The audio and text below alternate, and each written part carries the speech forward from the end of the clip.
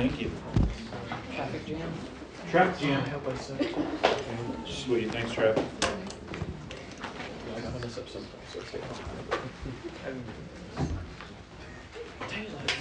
All right, what's up? Hey, I am pumped to be here. Yes, my name is Morgan Maitland, and this is my alma mater.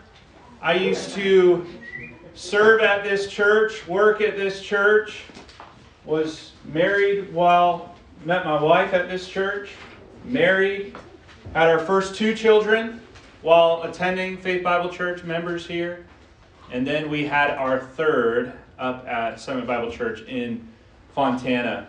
Sean mentioned the earrings. He does every single time he talks about me in any context. That I used to have earrings. I used to wear them in high school. I used to think I looked cool.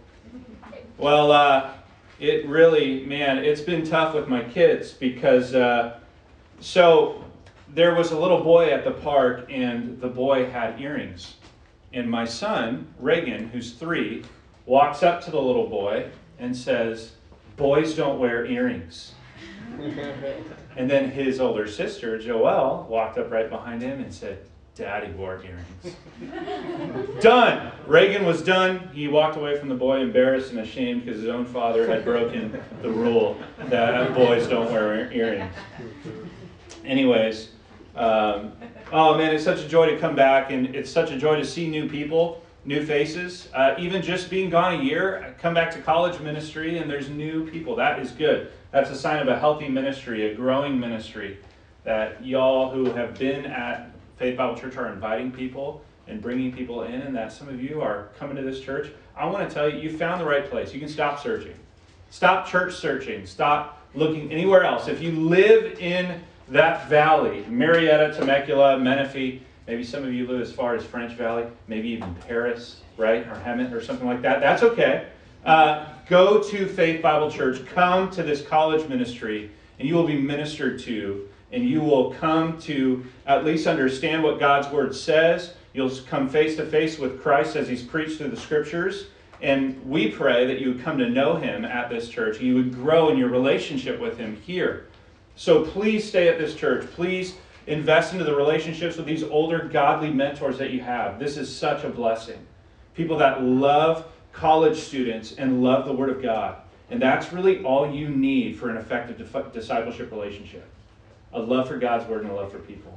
And so I'm so glad you're here. Wherever you came from, however you were invited, praise God you came to this place. And praise God that He is going to work through the book of Jonah. And so would you please open your Bibles to the book of Jonah. I hope you brought your Bibles. We're going to read a lot of Scripture. We're going to read through this entire book. It's 4 chapters. It's pretty short.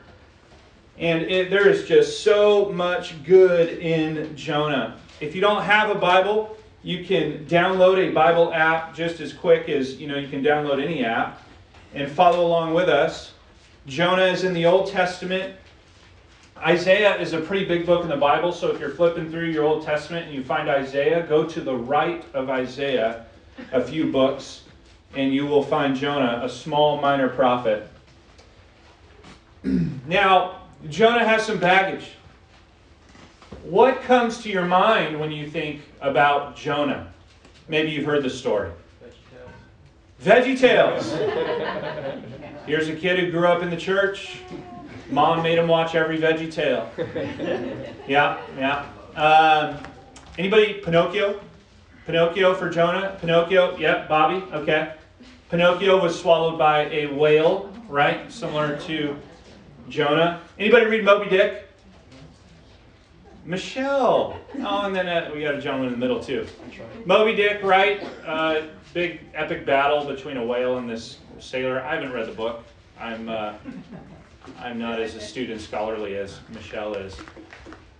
The book of Jonah, a lot of people think about a big whale because Jonah is that Bible character that was swallowed by the big fish or the big whale, right? So that's typically what people think about. They think about this big fish. They think about how could a guy live in the belly of a fish for 3 days and 3 nights and survive? Did you know that is the reason why a lot of scholars actually doubt the historicity of this book? because they can't get around scientifically that a guy could survive in the belly of a fish 3 days and 3 nights. And to that I would say that is really unfortunate. That's really unfortunate. First of all, because the greatest miracle in Jonah is not that a man survived 3 days and 3 nights in a fish. The miracle in Jonah is far greater than that. And in fact, there are greater miracles throughout the rest of Scripture. Try this. A man being buried and dead in the grave 3 nights and raising again on the 3rd day. Jesus Christ. Which the book of Jonah points forward to. So if you have a problem with Jonah surviving 3 days and 3 nights in the belly of a fish, you have bigger fish to fry. Oh man, I thought that joke would land a lot better. Anyways, we're getting there. The story of Jonah is not about a fish. It's not about a fish. It's not about a whale. Really, the fish and the whale are a prop in the play. It's really a means to an end. What if I told you that Jonah holds the greatest revival recorded in the Scriptures? It does. Really, the worst evangelist of all time is used by God to ignite the greatest revival of all time. It's incredible. What if I told you that Jonah, and Bobby alluded to this, Jonah is one of the most honest and relatable characters in the Bible. We can relate with Jonah if we're honest with ourselves.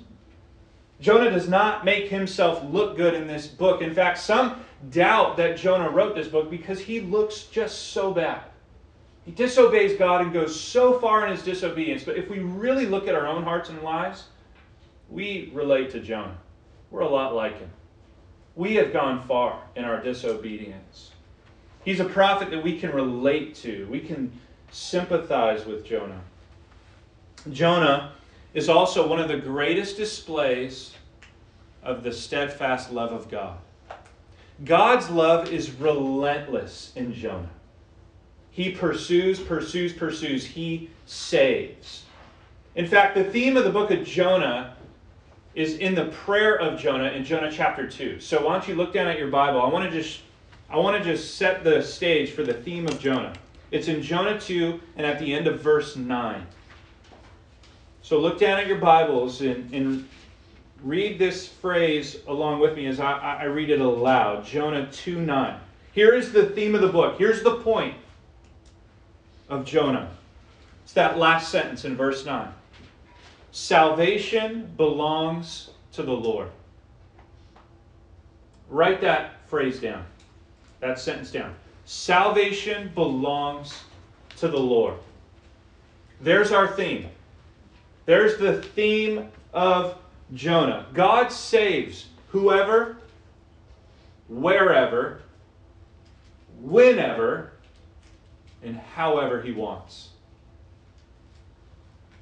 Salvation comes from God.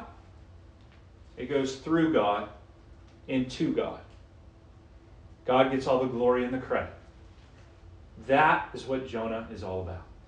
And we're going to see that theme unfold through this story, just in a remarkable and an incredible way. This book is so good for us. I want to tell you what it's going to do for you.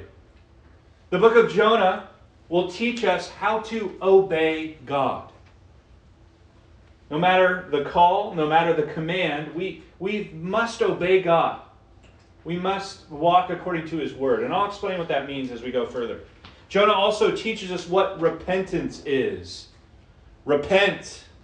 That's a Christian word, right? A church word, maybe a word some of you are unfamiliar with. What does it mean to repent?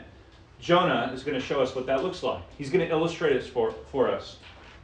Jonah teaches us to evangelize. If you're a believer here today, you must evangelize after studying the book of Jonah. You've got to see the incredible power and sovereignty of God in salvation, and hopefully that would motivate you to go out and share the gospel with whoever you interact with, because that brings us to the next point. Jonah teaches us to never say never. Never say never. I'm not quoting Justin Bieber there, all right? Some of you were thinking it. You know, you might think that some people are past the reach of God. You might be here tonight thinking you are past God's reach. You've been so bad. You've sinned so greatly. You know somebody, you're thinking about somebody in your mind, there's no way that person can be saved by God. Think again. I want you to think again. There's nobody past the reach of God's mercy. And Jonah just highlights that truth amazingly. I want you to see that as we go through this series. Jonah teaches us also to be honest about our sin, to confess our sin honestly. We relate with Jonah. Maybe you relate to Nineveh. Jonah and Nineveh both wear their sin on their sleeve. Jonah, the curse of the prophet or the Bible teacher is that what's in his heart comes out of his mouth. And what comes out of Jonah's mouth in chapter 4 is just downright ugly. It's ugly. It's bad. But Nineveh, this country that's known for their wickedness and violence, they're wearing their sin on their sleeve. And it's really important for us to be honest as we look at Jonah's life and look at the Ninevites and go, you know what? We're just scummy sinners too. We're all sinners. We all desperately need a Savior. Which leads us to the final point of what Jonah will teach us. Jonah teaches us the heart of God. God's heart beats red in Jonah. Oh, it blew me away in my personal study of this book. We can feel his pulse in this book. Despite a prophet's disobedience, despite a nation's wickedness, God bleeds mercy. He's patient. He is kind. And his steadfast love endures forever. Undoubtedly, as we see it displayed in this book. There's so much for us here, and we're going to walk chapter by chapter, 4 chapters, 4 messages. I have a one-word title for each of them. And so the title of chapter 1 is Running. Running. And I'd like to read through the whole chapter if I could, and then we'll dive in. So please look at your Bibles, follow along with me. Jonah chapter 1, verse 1. Now the word of the Lord came to Jonah, the son of Amittai, saying, Arise, go to Nineveh, that great city, and call out against it, for their evil has come up before me. But Jonah rose to flee to Tarshish from the presence of the Lord. He went down to Joppa and found a ship going to Tarshish. So he paid the fare and went down into it to go with them to Tarshish, away from the presence of the Lord. But the Lord hurled a great wind upon the sea, and there was a mighty tempest on the sea, so that the ship threatened to break up. Then the mariners were afraid. Each cried out to his God, and they hurled the cargo that was in the ship into the sea to lighten it up for them. But Jonah had gone down into the inner part of the ship, and had laid down and was fast asleep. So the captain came and said to him, What do you mean, you sleeper? Arise, call out to your God. Perhaps the God will give a thought to us that we may not perish. And they said to one another, Come, let us cast lots, that we may know on whose account this evil has come upon us. So they cast lots, and the lot fell on Jonah. Then they said to him, Tell us on whose account this evil has come upon us. What is your occupation? Where do you come from? What's your country? And of what people are you? And he said to them, I am a Hebrew, and I fear the Lord, the God of heaven, who made the sea and the dry land. Then the men were exceedingly afraid and said to him, What is this that you have done? For the men knew that he was fleeing from the presence of the Lord, because he had told them. Then they said to him, What shall we do to you that the sea may quiet down for us? For the sea grew more and more tempestuous. He said to them, Pick me up, hurl me into the sea. Then the sea will quiet down for you. For I know it's because of me that this great tempest has come upon you. Nevertheless, the men rowed hard to get back to dry land, but they could not, for the sea grew more and more tempestuous against them. Therefore they called out to the Lord, O Lord, let us not perish for this man's life, Lay not on us innocent blood, for you, O Lord, have done as it pleased you. So they picked up Jonah and hurled him into the sea, and the sea ceased from its raging. Then the men feared the Lord exceedingly, and they offered a sacrifice to the Lord and made vows. And the Lord appointed a great fish to swallow up Jonah. And Jonah was in the belly of the fish 3 days and 3 nights. Let me pray. Father, I pray that you would help me this weekend to preach your word faithfully. God, I pray that you would release the hunter of heaven and that he would collect his bounty here. I pray that you would unleash the word of God upon the hearts of these people. I pray for the students who have come just in a whim. They just were invited last minute and they signed up and they're here. And Lord, you know why they're here. I pray that you would work on their hearts. I pray for the Christian here today. The Christian that needs to be stirred up by with a love for you. And by your love, I pray that you would do that. And I pray for non-Christians here. I pray for the Pharisee who, in their self-righteousness, think that they're good enough to enter heaven.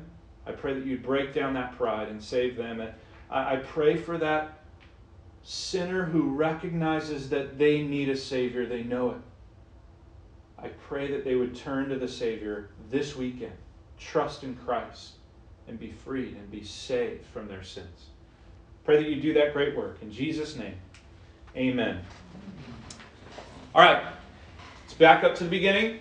Point number 1, if you're taking notes, God calls. God calls. You see right in the beginning, verse 1, now the word of the Lord came to Jonah, the son of Amittai. Now, I said earlier that scholars will doubt the historicity of the book of Jonah because of the fish, and that's really dumb. Because right here in verse 1, we have historical evidence that Jonah was a historical figure. He was a real person. Jonah was the son of Amittai.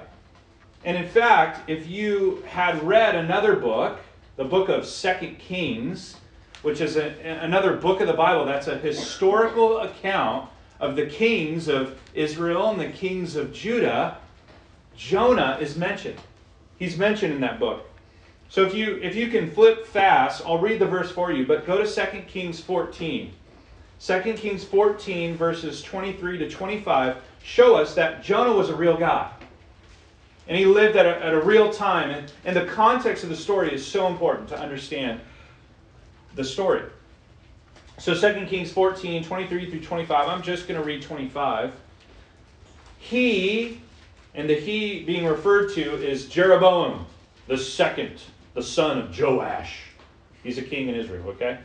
Jeroboam restored the border of Israel from Lebo-Hamath as far as the sea of the Arabah, according to the word of the Lord, the God of Israel, which he spoke by, guess who? His servant Jonah, the son of Amittai, the prophet, who was from Gath-Hepher.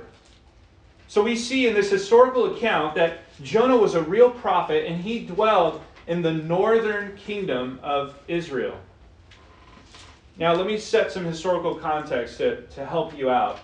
The events in the book of Jonah likely happened in the 8th century BC, between the years 800 and 750. And we're told that Jonah prophesied under the reign of Jeroboam II. Now, who was Jeroboam? Here's the summary. He was not good. He was not good. He disobeyed God. He didn't honor Yahweh as God, and he didn't worship God. He was an immoral king. But just because he was immoral didn't mean he was not successful. Jeroboam was a successful king, or it appeared to be so. Economically, and even with the military, Israel seemed to be on the rise. The borders were expanding. So it looks pretty good. Jeroboam looks pretty good on the outside, but we're told in the scripture that he didn't honor God. And think about this. Jonah was a prophet, who the Word of God came through to expand the national borders of Israel. So you think Jonah is held in high regard in society? Oh yeah. He's the prophet through which God spoke to expand the borders of Israel. Let me just tell you something. Kings love prophets that make them look good. They love prophets that make them look good. And Jonah, up until this point, is a prophet that looks good. Now, Jonah has some friends, Amos and Hosea, who don't help the king look good at all. Okay? Amos and Hosea, other prophets who write books in the Bible that we have, they speak during the same time as Jonah, but guess what their message is? Judgment. God is going to judge Israel, the northern kingdom, for your disobedience and your immorality. Hosea, this really graphic book that describes the people of Israel as they worship idols, like they are committing adultery. They are, the word used is whoring themselves, worshiping other gods. And Hosea says, you will be judged for this. There's judgment coming in the future. Amos, a contemporary, writes of the social injustice in Israel. Israel was buying and they were selling slaves. They were oppressing and afflicting the poor. They were getting drunk with wine from their vineyards. They worshipped false gods, and Amos preaches a message of coming judgment. Now in Amos chapter 5, verse 27, we see a clue, a hint as to where this judgment is going to come from. God says, I will send you, the people of Israel, into exile beyond Damascus. Beyond Damascus. Now this is significant. Hosea said something very similar. What is beyond Damascus at the time of about 800 to 750 BC? Well, there is an empire that's looming and growing. And the empire was Assyria. Assyria. Assyria, God said, God prophesied through the prophets, would come and judge the people of Israel for their immorality. And they eventually did just that. In 722 BC, we see Assyria come in and they bring the people of Israel out and they disperse them throughout the land. God did exactly as he prophesied he would do. But this is before that time, again, 800, 750 BC. So this is a judgment that's coming in the future. Now, let's go back to Jonah. Verse 2. What was God's call for Jonah? He said, arise, go to Nineveh, that great city, call out against it, for their evil has come up before me. Where is Nineveh? Nineveh is the capital of the Assyrian Empire. In other words, Jonah, go into hostile enemy territory and call out against them. Wow. That's a big deal. That's a steep call. Now, who are the Assyrians? Let me describe them in one word. Ruthless. Absolutely ruthless and known for it. If you visit the Getty Museum in LA, which you can unless you're vaccinated and have a Vax card, sidebar. If you visit the Getty Museum, you can actually look at the exhibit online. You can see a whole exhibit dedicated to the Assyrian Empire. Now there are these stones called reliefs in the exhibit. And on these reliefs are engraved images recovered by archaeologists in and around Nineveh and Nimrod, another city there. And what's on every single one of these stones? What do you see? Images of violence on every single one of them. These stones were, around the buildings and the temples and the royal palaces to display the dominance of Assyria. And they would dominate through whatever means necessary. So you see pictures of Assyrian kings with their enemy's head on a platter. Or the enemy's head on stakes lighting their gardens. Or you'd see piles of dead bodies at the feet of their thrones. You'd see foreign rulers bowing down to the kings, and then there's a soldier, an Assyrian soldier, behind the foreigner about to kill him. Brutal stuff. Brutal stuff, brutal people. They were notoriously brutal, violent, wicked, and ruthless. In fact, God says himself, look at, he says in verse 2, their evil has come up before me. The stench of Assyria's wickedness has reached my nostrils, and I'm noticing. I was trying to think of a modern day equivalent to this call. Consider modern day Taliban with the military and economic power of China. That's who he's dealing with here. So let me ask you. The Lord comes to you and says, I want you to go to Kabul and call out against the Taliban. Would you do it? You might think twice, right? You might do exactly what Jonah does. What does Jonah do? Point number 2. Jonah runs. Jonah runs. Look at the verse. Look at the next verse, verse 3. But Jonah rose to flee to Tarshish from the presence of the Lord. Where's Tarshish? Tarshish on a map, most scholars would consider it to be this southern village in Spain. So, So, here's Israel. Okay. Northeast is Nineveh. Okay, Gath-Hefer's in Israel, right here. Joppa is exactly southwest of Gath-Hefer, and Tarshish is way over here. So where did Jonah go? Exactly the opposite direction of where God wanted him to. Exactly the opposite way. Jonah went to Tarshish. You got to understand that disobedience is clear defiance.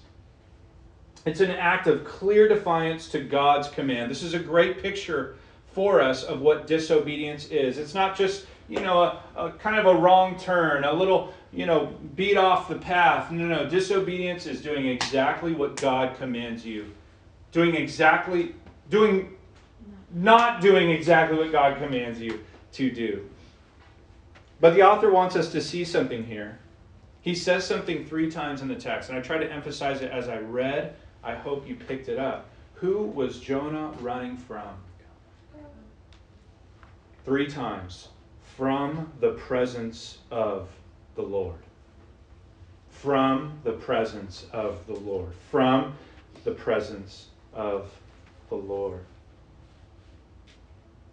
Now, Jonah must have known the Psalms. He had to have. He's a prophet.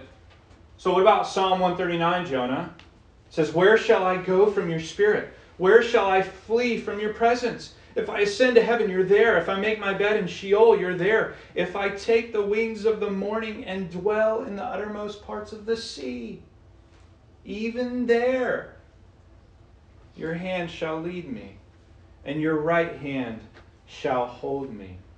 Can anybody ever really flee the presence of God? No. God is omnipresent. He is all present. It's everywhere. You can't run from God. So, and I believe, by the way, Jonah knew that. I believe Jonah knew that. So what is he trying to communicate to us when he says, I was running from the presence of God? He was trying to show us that disobedience is running from relationship. That running from the face of God, the favor of walking with his God, was breaking relationship with him. So you have to understand, if you're here, that your sin is breaking God's commands. It is breaking God's law. But it's not an impersonal transaction. Disobedience isn't, like just a laundry list of things that you've done and like, okay, well, somebody's got to pay for that. No. I often said this, and I still say it to this day. Sin is not just breaking God's law. Sin is breaking God's heart. It affects relationship. There's distance. Jonah is running from the presence of the Lord. A presence of favor, a presence of blessing, walking in the will of God. And he runs in clear defiance of that, in the opposite direction. Disobedience affects relationship. Lord, you want me to go that way? I'm just going to go this way. In fact, here's a letter of resignation from my position as a prophet. I'm leaving Israel, my land, my people, my heritage, and my religion and my God. Wow. I'm going to start a new life in a foreign land, as far as I can get away from what you want me to do. Have you ever been there? Have you been there? When you know, clear as day, you are running from God. Not just running from a rule book. You're running from God. And you know it. I've been there. If we're honest with ourselves, we've all been there. Have you ever been in a position where you knew exactly what God wants you to do, but you did the exact opposite? That's sin. That's a disobedience. Maybe you just did it in your heart. Maybe it's a little more subtle than Jonah, but you're doing exactly what Jonah did. I mean, God's word is very clear. God's word says, do not be proud or arrogant. Do not be angry. Do not lust after someone who is not your spouse. Do not covet your neighbor's possessions. Do not lie to one another. Do not walk in darkness. Don't slander or gossip. These are commands we break every day. We know better, and we are no better than Jonah in our sin. Jonah illustrates what all of us have done. It's a great illustration of what disobedience is and where it leaves you. Disobedience is running away from God's word and relationship, but disobedience also leaves you desperate and hopeless. The end of the path is desperate and hopeless. Jonah gives us a great illustration of that. One commentator makes this interesting observation. He said, Jonah paid the fare to go to Tarshish. It was a lot. You got to understand, traveling from one end of the Mediterranean to the other, it costs a lot of money. It was a big fare. But he paid it. And did Jonah get to Tarshish? No. So he lost all that money. He paid the fare and he never got to where he was going. Now the commentator writes this. This is the way of sin. This is the way of sin, student. You always pay the fare and you never get to where you're going. But the way of God is the exact opposite.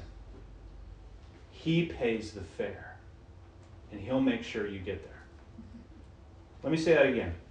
The way of sin and disobedience is like this. You always pay the fare and you never get to where you are going. Sin promises happiness. Sin promises pleasure. It promises relief. It promises satisfaction, and it never delivers. But the way of God is the exact opposite. He pays the fare, and he makes sure that you get there. And here's how he does it, student. He provided a sacrifice, a way for you to be right with God. He did that through his Son, Jesus Christ. We all, like Jonah, have disobeyed God. We've all run away, going our own way. But God, being rich in grace and mercy and love, sent his Son, Jesus Christ, who came and died on the cross. He paid our fare. He paid the penalty for our sin. And he rose again from the grave. Sinner, if you turn from your wicked way and believe in him for salvation, you'll be saved.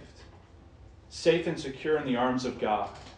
And you'll receive the joy, the pleasure, the satisfaction that you have longed for. That the temporary pleasures of this earth cannot give you, and only God can. So I exhort you to turn to Jesus Christ. Turn to Jesus Christ tonight, this weekend.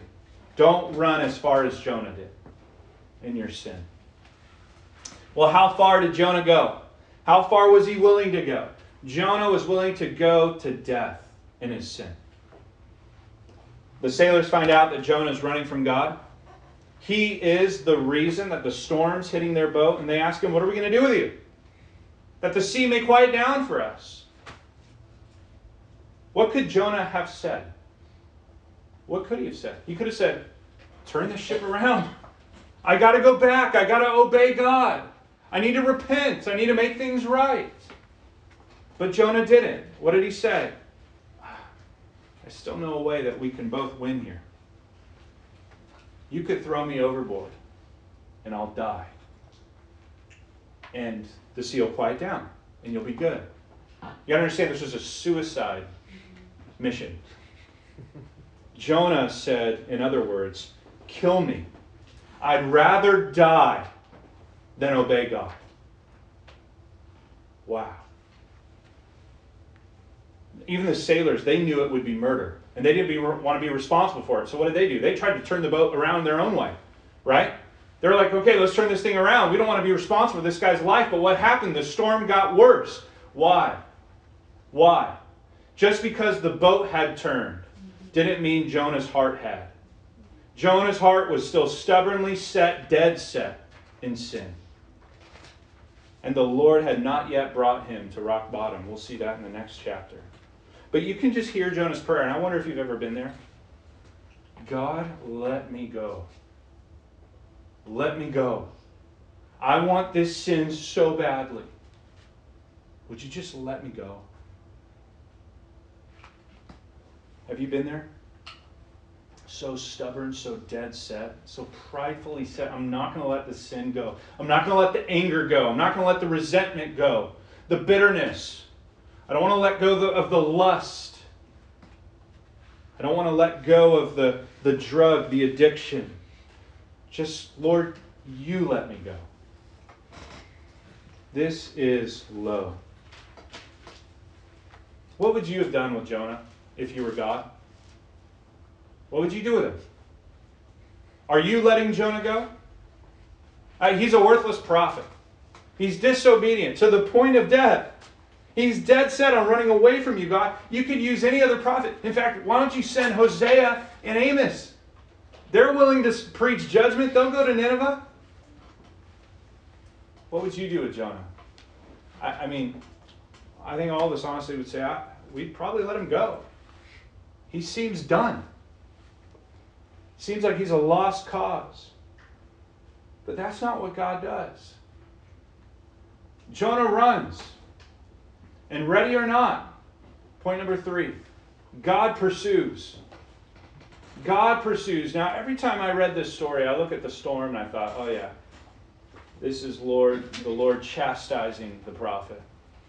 This is punishment, right? This is what Jonah deserved. He deserved to be thrown off that boat. Deserved to almost die. Deserved to be swallowed by that scary fish, right? And I read this over and over again, and I just see, no. This wasn't punishment. This was God's mercy. God stopped Jonah. And he pursued him. And you see it from the very beginning. He's running after Jonah. But the Lord. See, but, verse 3, Jonah rose to run. Verse 4, but the Lord hurled a great wind upon the sea. He hurls a storm to stop the ship. And the sailors freak out. Jonah doesn't. He's ready to die. But the sailors, they cast lots, which normally results in just a very random accusation, right? There's nothing powerful or spiritual in lots, but God used the lots. And they fell on Jonah. After an interrogation, they find out the real reason the storm is here. Jonah is fleeing from the presence of the Lord. What shall we do with you? Jonah says, yes, you can kill me and throw me overboard, and then the storm will go away. And so the sailors try to take control of the situation. They're like, no, I'm not going to kill you. We're going back. We don't want to be responsible for your life. But the storm gets worse. Why? Because God didn't have Jonah's heart yet. And so eventually they go, fine, all right, we'll throw you overboard, Jonah. And they did, but Jonah still can't die because the fish scoops him up. Hebrews 12:6 says this, the Lord disciplines the one he loves. Jonah was caught, stopped, and turned around, kicking and screaming, by the mercy and grace of God. You think the storm was too harsh? Think the fish was God's judgment? I see mercy. I see mercy, mercy, mercy. Can you think of people, circumstances, or events God used to stop you in your sin? To draw you back to himself? Maybe God is using this very camp to stop you from going any further in your sin. For some of us, maybe we look back at that time and, man, the correction hurt. It hurt when we were stopped. It was embarrassing to be caught in our sin. Sometimes rock bottom is painful. Yet it is bittersweet because God used that very person, that very event, to draw you back to himself. I was sitting across from a guy recently in our church, and he had been caught. He was doing drugs at work and driving home, all the way from Long Beach, high, and would come home, and his wife caught him high multiple times, and his wife threatened him, said, hey, you have to go tell the pastor, you have to go tell the elders, and he just wouldn't. And so finally his wife got on the phone and called us. And so he sat down with this individual, and confronted him for habitually getting high, really driving under the influence, and really neglecting his family, his children, his wife. And he stood there at the beginning of the meeting, and he shook his head, and he was kind of stubborn, and I heard him say under his breath, if I just wouldn't have got caught. And I said, praise God you got caught. Praise God.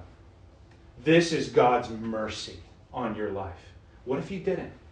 What if you hadn't got caught? You continue to drive high under the influence and you get in a car wreck, or you kill somebody else, or you go further and get hooked on heroin and you eventually kill yourself by the drug. Praise God you're caught. Praise God. This is God's mercy. Now you have an opportunity to repent and go back to him. Students, I can think of a handful of times in my own life I wanted to sin so badly. I wanted to hide it. I didn't want anybody to know. I just wanted God to let me go, to let me have it. But he wouldn't. He just wouldn't. I think of the time that my mom caught me in sin. I think of the time that I was called out by a teammate as a hypocrite for seeing me at a church event but acting a certain way on the football field. I think of the time at the end of my senior year watching sin ruin all the important relationships that I had in my life. It was embarrassing. The consequences of my decision were difficult to bear. The truth hurt. But thanks be to God, he is merciful. He's merciful to use these events, these people, to draw me back to himself. Oh, student, I wish you would see the mercy of God. I wish you'd see the mercy of God to even use a camp like this to call you out and say, hey, listen, you might be in sin. Repent now. Repent. You have to understand, when the child of God runs, he pursues. He pursues. You want to know what judgment would have been for Jonah? Judgment for Jonah would have looked like a long, happy, successful life in Tarshish. Because what comes at the end of that life? Death. What comes after death? Judgment. If he had continued in his sin and not been in right relationship with God, he would have suffered eternal hell forever. And so, student, I pray that God would not let you go, and that you would respond to his pursuit, repent, and believe in him. Now, you have to understand, I need to make this point in Jonah, that Jonah is not a license to sin. It's not a license to run. We don't want to presume on the riches of God's kindness and his forbearance and patience, not knowing, Romans 2:4, that God's kindness is meant to lead us to repentance. Jonah eventually did turn. God dragged him kicking and screaming, but he turned. So we don't want to presume on the riches of God. We don't want to presume on his kindness. God's kindness is meant to lead you to repentance, so you need to repent from your sin, turn. But we are thankful of God's mercy that he continues to run and pursue us, even when we run so far in our sin. There's another character in this chapter that's often overlooked, and what happens to them is remarkable. It's at the very end here. Point number 4, lastly, the mariners worship. The mariners worship. Did you miss this? It's amazing. These superstitious, pagan, polytheists, and at the end of this chapter, they bow the knee and worship the one true God of Israel, Yahweh. Look at verse 16. Then the men, seeing all this take place, feared the Lord. That word Lord translated Yahweh exceedingly. And they offered a sacrifice to the Lord, and they made vows. That's amazing. Remember where they were at the beginning of this chapter, verse 5? Each mariner cried out to his own God. And then look at verse 14. They called out, all of them, to Yahweh, one God, the one true God. In verse 5, they are afraid, thinking that one of their gods had sent the storm. And then in verse 10 it says they were exceedingly afraid because they found out that Yahweh was the one who sent the storm. And then in verse 16, they're no longer afraid of the storm. Who do they fear in verse 16? They fear Yahweh. They fear God. They humble themselves and submit to the one true God. In a matter of minutes, maybe an hour, these men come to saving faith, evidenced by their fear of God, their sacrifices to him, their commitment to obedience. They are gripped by the power, the sovereignty, and deliverance of God. What's the theme of this book again? Do you remember it? Salvation belongs to the Lord. That's exactly right. He saves whoever, whenever, wherever, however he wants. And he starts in chapter 1 with these sailors. The sailors even quote Psalm 115:3. At the end of verse 14 they say, "For you, O Lord, have done as it pleased you." Psalm 115:3 says, "Our God is in the heavens, he does all that he pleases." Romans 9. Just how do we respond to that? How do we respond to God just, hey, I'm working on Jonah right here, but bam, I'm going to save these sailors too. And then I'm moving on to the Ninevites. Romans 9 says, "So then, he has mercy on whomever he wills. He hardens whomever he wills. What if God, desiring to show his wrath, to make known his power, has endured with much patience vessels of wrath prepared for destruction, in order to make known the riches of his glory for vessels of mercy, which he prepared beforehand for glory, even us whom he has called, not from the Jews only, but also from the Gentiles." Why didn't God stop Jonah right away on the road to Joppa? Why didn't God, make him hit a speed bump and his carriage breaks and, different events take him back to the Lord? Why did he allow Jonah to go all the way to Joppa, pay the fare, get in the boat, and set sail? You'd say, well, you had to take Jonah to rock bottom, sure, but I say he did that to save these sailors. Because God saves whoever he wants, whenever he wants, wherever he wants, and however he wants. Oh, the depths of the riches and wisdom and knowledge of God. Praise God for his relentless pursuit of us and even his salvation displayed in this book. I'm going to ask you, before we close and we move next time to the next chapter, have you experienced the unrelenting love of God, his pursuit of you? Have you repented from your sin and bowed the knee to Christ in the way that these sailors did? Have you embraced Jesus Christ as the only Savior, the ultimate way of deliverance? God's not done with Jonah yet. God's not done saving yet. There's more to come. Stay tuned. All right, let's close in prayer.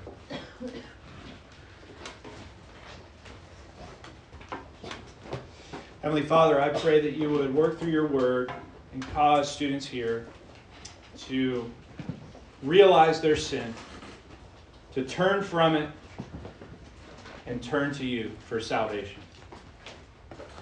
I pray for some students tonight who are thinking about that one sin that they've run so far in. They may be embarrassed by it, Lord. They may be even thinking, I don't know if I can be saved from this. I pray that you break down those false lies. You'd show them the truth of Jesus Christ, the sacrifice that he made, and that they would repent of that sin and believe in Jesus. And Lord, as we unfold what repentance looks like in this book, and I pray that, Lord, you would work through your word and work in the hearts of all of us here